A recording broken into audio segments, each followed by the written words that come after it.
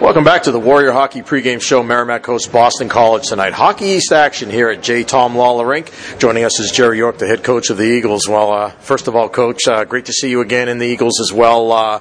Crazy year last year with everything. I don't think we even had a chance to talk last year just because of the way things were, but it's great to see you. How are you and the team doing this year?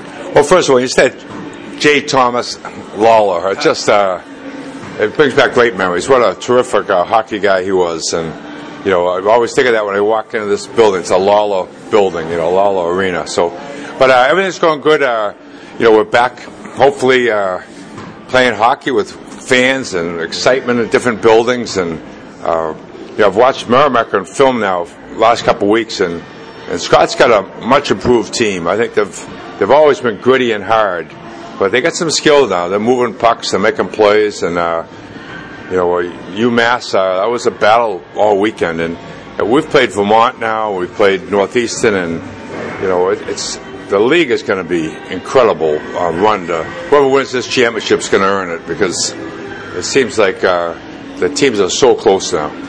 You mentioned the fans being back in the rinks this year. What do you see in terms of a difference in maybe the way that teams play, your team plays, players play, and so on, whether the fans are in the building or weren't able to be like last year?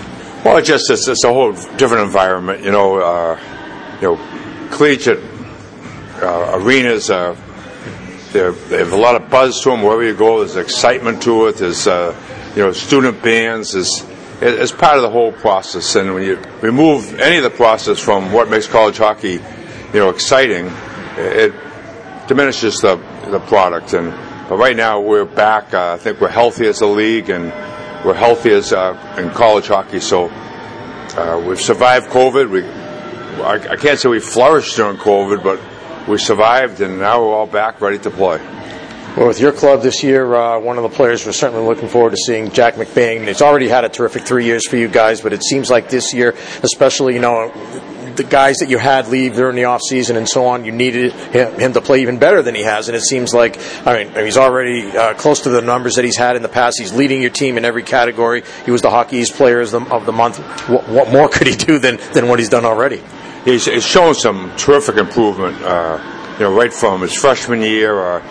It reminds me a lot of a similar type guy. They actually look alike. Brian Boyle. They came, with legit freshman age, and they just struggled a little bit with their skating and their physical strength, though they were both big kids. But each year they got better and better and better. And, I think I see a lot of Brian and Jack when I see Jack. But he's just making plays. He's going to the net hard. His shots improved. His confidence has improved, and he's certainly a terrific player. Jerry, the transfer portal seemed to be good to BC. Regarding the goaltending, Spencer Knight, we all know what he did there. You get a guy from Bowling Green, Eric Dopp. How's he been able to fit in for you? I think that we weren't going to replace Spencer, but late in the year, like we alluded to, we weren't quite sure. Would Hardman stay? Would Newhook stay? Newhook and Knight both had sisters coming in as freshmen. So the family was, let's have a year with the two siblings together, and so we had to wait right to the end, and then we scrambled a little bit because of the situation. And Ty Agnew, who I coached at Bowling Green, said, "I've got three really good kids that aren't going to go play pro right away, and they love another year of college, got a master's degree," and so we pursued them, and they've all been, like Ty said, terrific kids for us, and Eric has stepped right into number one role for us. Well, you mentioned that you come off the weekend with Vermont, a couple of really hard-fought games back and forth, both of those games, and you got the split there. What was your main takeaway from the weekend there, and especially leading into this weekend as well? Well, like I alluded to earlier, the league is going to be hotly contested, and don't be fooled by Vermont's record. They're a pretty good team there, and